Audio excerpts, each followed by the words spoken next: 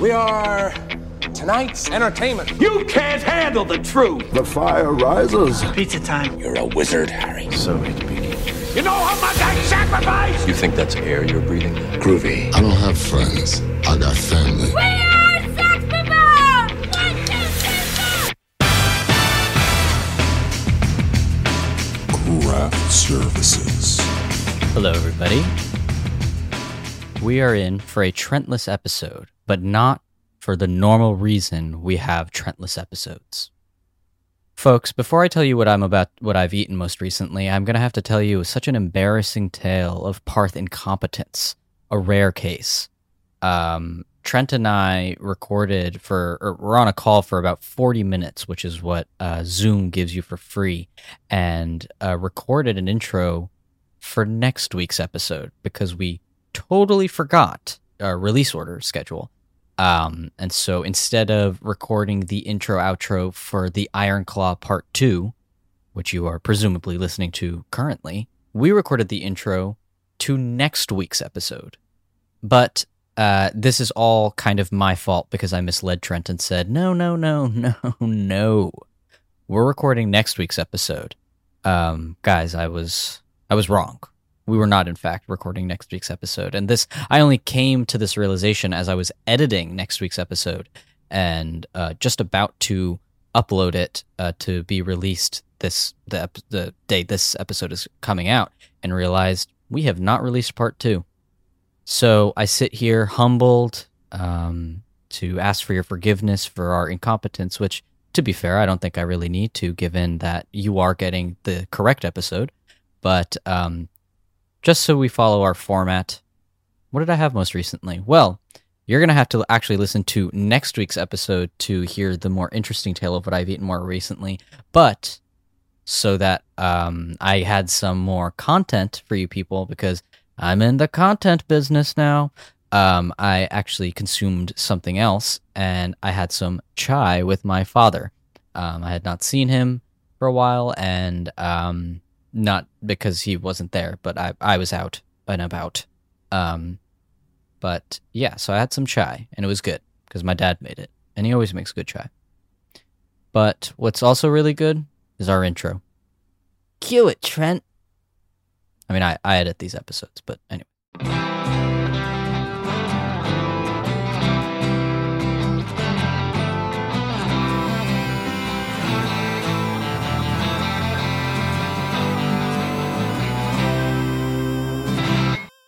Welcome back to Craft Services, where we talk about the movies. Each week we talk about a film and hopefully have a crew member of that film to talk with us about their experience working on the picture.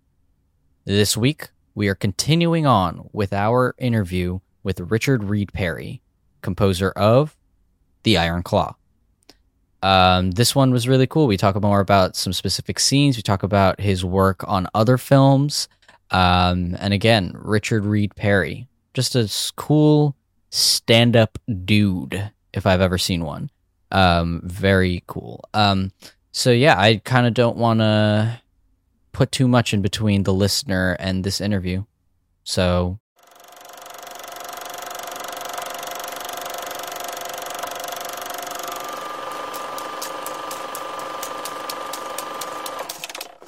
I'm wondering, is your process of scoring, like live scoring at all, where like, say you're watching a scene and he goes up onto the ropes and you're like, okay, the stakes are rising here, I need to crescendo? Or is it all more like thematic and then later it's like the pieces are Frankensteined into place and it's like, they're like, oh, there's a rise in the song here, we'll add that after, rather than you composing the music for like exact moments? It's a little of both. Sean tends to like scoring the interior worlds of characters more than he likes to be scoring the action. And so there's lots of times where I would do something and he'd be like, this is great, like this is a great piece of music, but it's like, it's too involved in the scene. Actually, what we need to bring attention to is what's going on inside of a character. And we'd run up to that, against that, all the time. Whereas like, you think the scene is telling you one thing, and it is from a certain perspective, but the angle that he wants to to look at is something else. He wants to be pointing to something else than the action. And so in the case of like the wrestling matches, and in fact the opening music, because it is actually a wrestling match, even though it's sort of in slow motion and it's the opening sequence.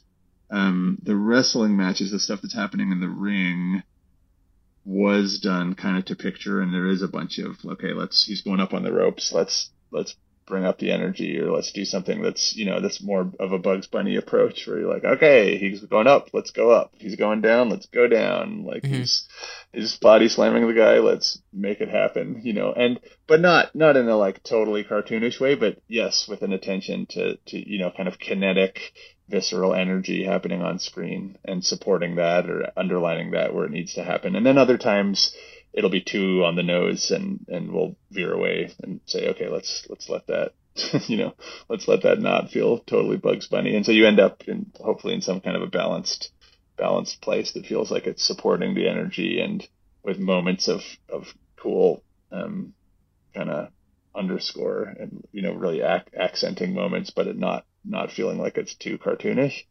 And then likewise the opposite, where it's like, I think sometimes the best stuff comes from you just make an idea. Well, I spend much more of my time early in the process just making ideas and making pieces of music that have their own interior life as a piece of music, and I don't watch the film. I watch the film once, and then that's it for me for a while. I watch a cut or I read the script, and then I just like to make a lot of music that just comes to mind as I'm, trying to open the floodgates to what the possible musical world of the thing could be, and just let as many ideas fly out on their own early on in the process, so that then you start to adapt them to screen and see what sticks and what connects emotionally. And then when you do need to Bugs Bunny it and work to picture, you do, and you adapt things, and you go, okay, we can add a little flourish here, add an instrument there, move these drums around so they do something specifically to scene. But I like to try and write music that's strong as music. I always think about, when I take on these projects, I have to want these films, like it has to feel like it's an album that I want to make for me to be able to even step into it and begin. So I'm kind of thinking from that perspective the whole time as well. And whenever the filmmaker is pushing back and trying to make these decisions that make it maybe work better to picture, but what might be to my ears a lamer piece of music, I'm always really stubborn about that stuff. I'm like, no, that is worse music. We can't do that. Like, we'll do something else that sidesteps that. But when you start to compromise the internal movement, the internal dynamics, the internal life of the piece of music, I think you start to compromise the overall thing, like the overall picture, and therefore the film. And the music needs to have its own internal emotional life that's kind of autonomous, that isn't just, going spooky every time the picture is spooky and going sad every time the picture is sad. There's some of that, obviously, but I think music, you need to focus on the, it's also like, I'm not scoring Star Wars or Indiana Jones here. It's not a wild motorcycle chase across the mountains or whatever. And that's a whole other level of scoring, and which I could be interested in pursuing one day, but where I'm at right now, it's not really that level of whatever, Fantasia style scoring, if you will. Sure. I mean, it seems like you and Sean Durkin have like a very healthy collaborative relationship, but were there any times where, like you were saying, of like where a director might want to push for something that you think does not fit what you want from the score? Were there any moments while working on this where there was sort of a brush up with that, and like where and how did that sort of resolve? Yeah, I mean, definitely. There's a few of them. There's one major one where it was like, I really felt like we needed to score, like close to the end of the Iron Claw. Sorry, spoiler alerts, but if by if this you're point, here- it'll have been out for a few weeks, so I think it's on the listener now. Yeah. Right. Well, so the end, all the brothers but one die. Spoiler alert. And so the final death, the brother named Carrie, he kills himself, and we just struggled with that scene till the very end. And in fact, they reopened it after the picture had already been locked and kept working on it more, and it kept dragging on, and it was really like the final challenge to unlocking the whole thing. And we really disagreed about what the approach needed to be. I really thought the action needed to be scored, and was doing so, and then redoing it, and I kept scoring this whole long action sequence of Kevin driving to try and find his brother, and then finding him, and then the dad coming, and them fighting in the dirt, and then him carrying his dead brother over the threshold, and then watching his dead brother kind of move into the afterlife. And that was one long, really dramatic, like dynamic, involved action sequence for me. Like I really wanted to,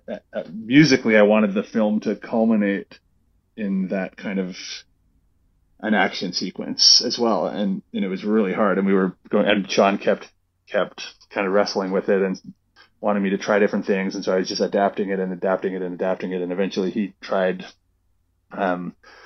replacing what I was composing for that section with music that we'd heard earlier for the funeral, which is super minimal, way less of like I would say like a clear musical narrative, and much more opaque, and like again taking us just into the interior world of the character, not into the action of the sequence. And we just struggled with it for a long time, and in the end, like I think it works really well and does something really beautiful. What we settled on, which is extremely minimal compared to what I scored, and I just like worked for days and days and days and days. I couldn't even tell you how many days I worked on a much more action-based sequence of music for that bit, and we just kind of disagreed about it until the 11th hour. But I think it works really beautifully, like how it ended up. But it was, it's kind of just when it's a question of sensibility, where you're like, yes, this musically works, but this is not, for the director, this is not what he wants to achieve. Like he doesn't want it to achieve a kinetic musical peak. He wants to be alone in silence with the raw emotions of the characters, and then he just wants to point to little, sort of more intimate feelings and sad reoccurring feelings that are happening, and that's where we ended up with it. You go head to head, and you have disagreements, and we wanted a fundamentally different approach to the same scene, and obviously it's his film at the end of the day, and so I work with that to try and figure out, well, okay, what can we do here to also have it feel like it's musically satisfying to me, even if it's not doing what I would have it do if I was directing the film. And you just have to. That's the nature of collaboration. Also, it's a give and take, and it's a tug of war sometimes. And thankfully, like I'm really happy with how the film turned out. It's not like they turned it into something I was embarrassed of or anything like that. I think it's a great piece of cinema. And I haven't, I'm a few films in. I haven't come up against anything yet where I completely disagree with what the director wants and can't see it and can't get into it and have to, go against my own will and begrudgingly do something. I haven't gone there yet, and hopefully never will have to, but probably inevitable. Who knows? But I definitely like feeling like I'm on the same page with the director, and like we have some sort of a shared vision and a shared sensibility, and try and just work with people who want to let me do my own thing, and who are pleased to have it go in whatever direction I want to run with it to begin with. So we were wondering if there is like a track or like a specific moment that you're most proud of in the film, or if just musically or life-wise, there's anything you learned that you'll take onto the next movie or onto the next thing in life. Yeah, I mean, I think I would take a lot of what I learned on this film, which was really, exactly what I was just talking about, like that it's always, you can really play things in totally different ways in a film, and by pivoting from scoring action to scoring an interior world, you can really open the film up and open the story up and open the emotions of the thing up in a totally different way. And not that we kind of did that on The Nest as well, but The Nest is not an action movie, and so it wasn't begging you to score these action sequences. So it didn't feel like it was a radical approach, doing that on The Nest, taking this more of an interior relationship musically. But I'll keep that with me forever. That's like a really, it's kind of like a basic, it's almost a starting point. It's like, okay, what do we want to score? Are we scoring the inner world? Are we scoring the outer world? Are we scoring the even the unseen world beyond the outer world that we're watching? Like, this kind of like micro, macro, from the left, from the right, and that's been a real great learning experience working with Sean. Specific moments of this film that I feel especially proud of, I would say, I think the opening is really great. I think that was the first part of the film that they finished, like they nailed right out of the gates. I think was that the opening title. That was the first scene that they sent. That was where it was like, this is the scene, like this is how it's going to be. And they did little minor tweaks in it, but it was like they really nailed that starting sequence. And I feel like the music for that is really, really captures something, and in terms of like era, as well as the action of it, as well as the kind of musical ideas and the emotional feeling that it plants. In terms of a film about wrestling, I think it's pretty cool to have this kind of epic and dark, lumbering, a little bit terrifying piece of music opening this particular movie. And we kind of found that fairly early on in the process too, in a way that felt like we were standing on solid ground out of the gates with that. So I'm pretty proud of that opening sequence. Also, kind of the most fun moment of scoring the whole thing was we basically had to replace real WCW music that they use like for the kind of like main event, Saturday night main event music and the update desk. And that they had like real clips in originally. They had these two actual, VHS clips that they'd put in there, and that was real original music, but they weren't allowed to use that, because of sort of licensing things. And so they were like, okay, we need you to make something that does what this does and sounds like it is the real thing. And, so that's like two, just mini pieces of music, like kind of 45 seconds each. And then that was definitely the most fun part of the whole process. It was like imitation is it's a pretty good strong suit for me, imitating things, or trying to copy pieces of music. And I wasn't directly copying what was there, but that was kind of the starting point, and that's actually really fun for me. It's like, okay, what's happening in this this wrestling promo moment, and what can we do to borrow something of what's going on and do our own thing enough that nobody's going to sue us, and make it feel legit and like it's of the era. And so those two little blips in the middle of the film are I'm pretty proud of. So I guess, Trent, are you okay if I move on a little bit from Iron Claw talk? Parth, you can move on.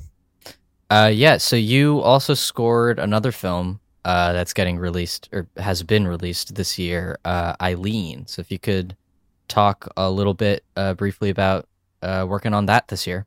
Yeah, that was another awesome piece of cinema that I was super stoked to work on. That's directed by William Oldroyd, who directed Lady Macbeth, which is a really great film. And it's also a period movie, kind of noir. Both of them are kind of noir in a way, period movies. Also, this one's set in the 60s. Starring Anne Hathaway and Thomasin McKenzie.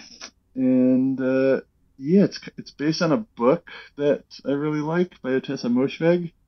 And it's kind of a noir drama mystery.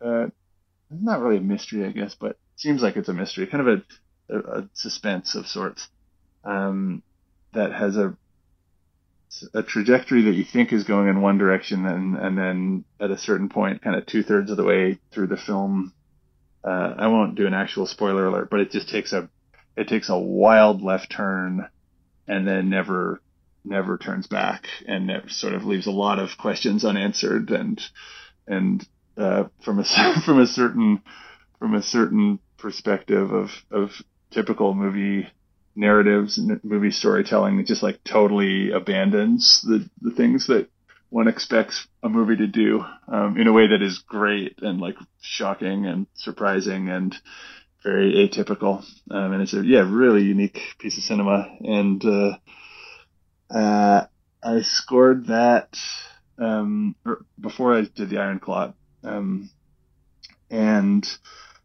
what else? It's a more music forward film, I would say, than the Iron Claw. There's a lot more score in Eileen. And I was doing more action scoring in that one, I would say, overall, but also lots of interior emotional score as well. And yeah, really fun process. It was, once again, I was really given carte blanche to pretty much do what I wanted by the director. He just knew that he wanted there to be a tenor saxophone and an oboe, and he was like, and other than that, do what you want, which was great for me. It was like, oh, okay, yeah, I've not done that before, and there is indeed a bunch of tenor sax and a bunch of oboe, and upright bass and flute and bit of French horn and tenor sax and percussion. And yeah, it's got kind of a noir 60s-esque chamber jazz vibe to it.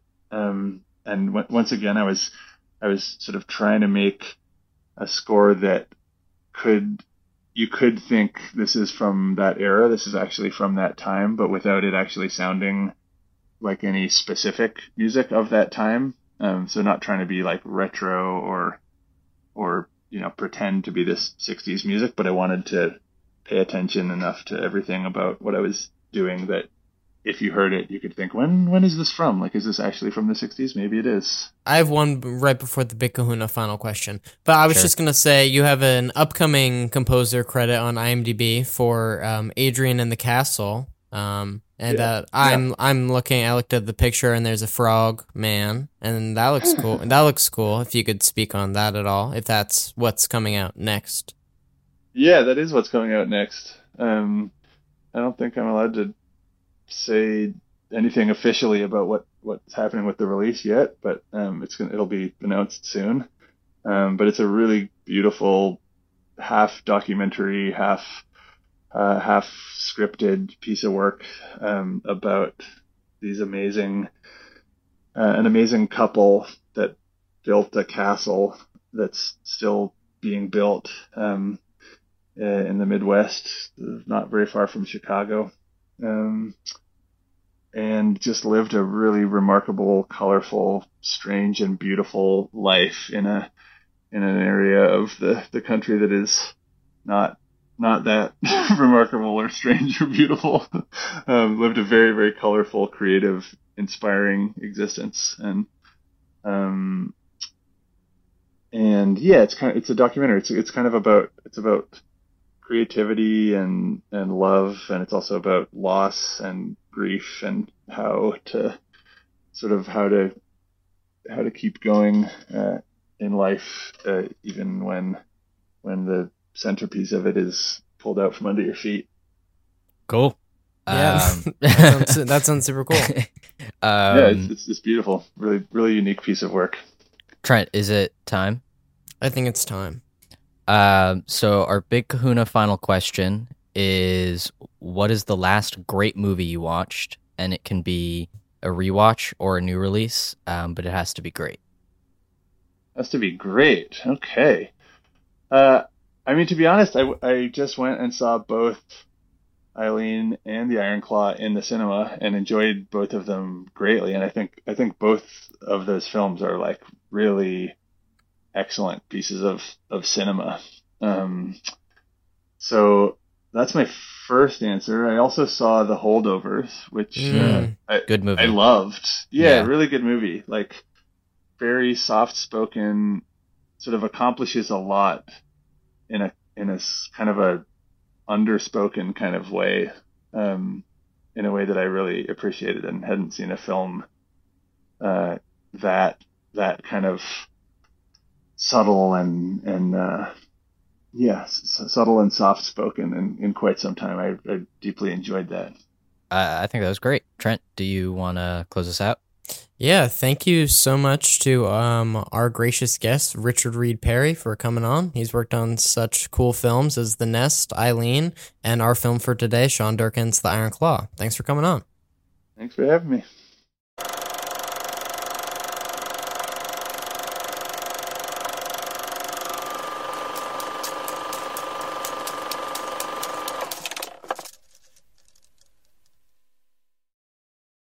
Wow. What an interview. Right, Trent? Never gets old. Yes, thank you so much to Richard Reed Parry for coming on the show. We really appreciate your time. You're a super cool guy, and we think you're so awesome. Because you are. We hope you enjoyed part 2 as much as, if not more than, part 1, because I certainly did. But what I think you might enjoy even more, now that you've finished parts 1 and 2, obviously, is some more content. Again, we're in the content creation business.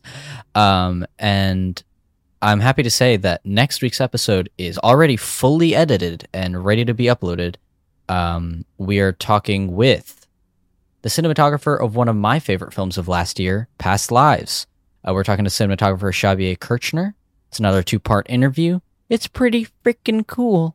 And if you're cool, you're going to go listen to it. So you can go check us out on Apple Podcasts, Spotify, Stitcher, Pandora, wherever you get your podcasts, we're available. And you can also check us out on Instagram and Twitter to get some updates. Other than that, thank you so much for listening, guys, and we'll see you next week. Bye.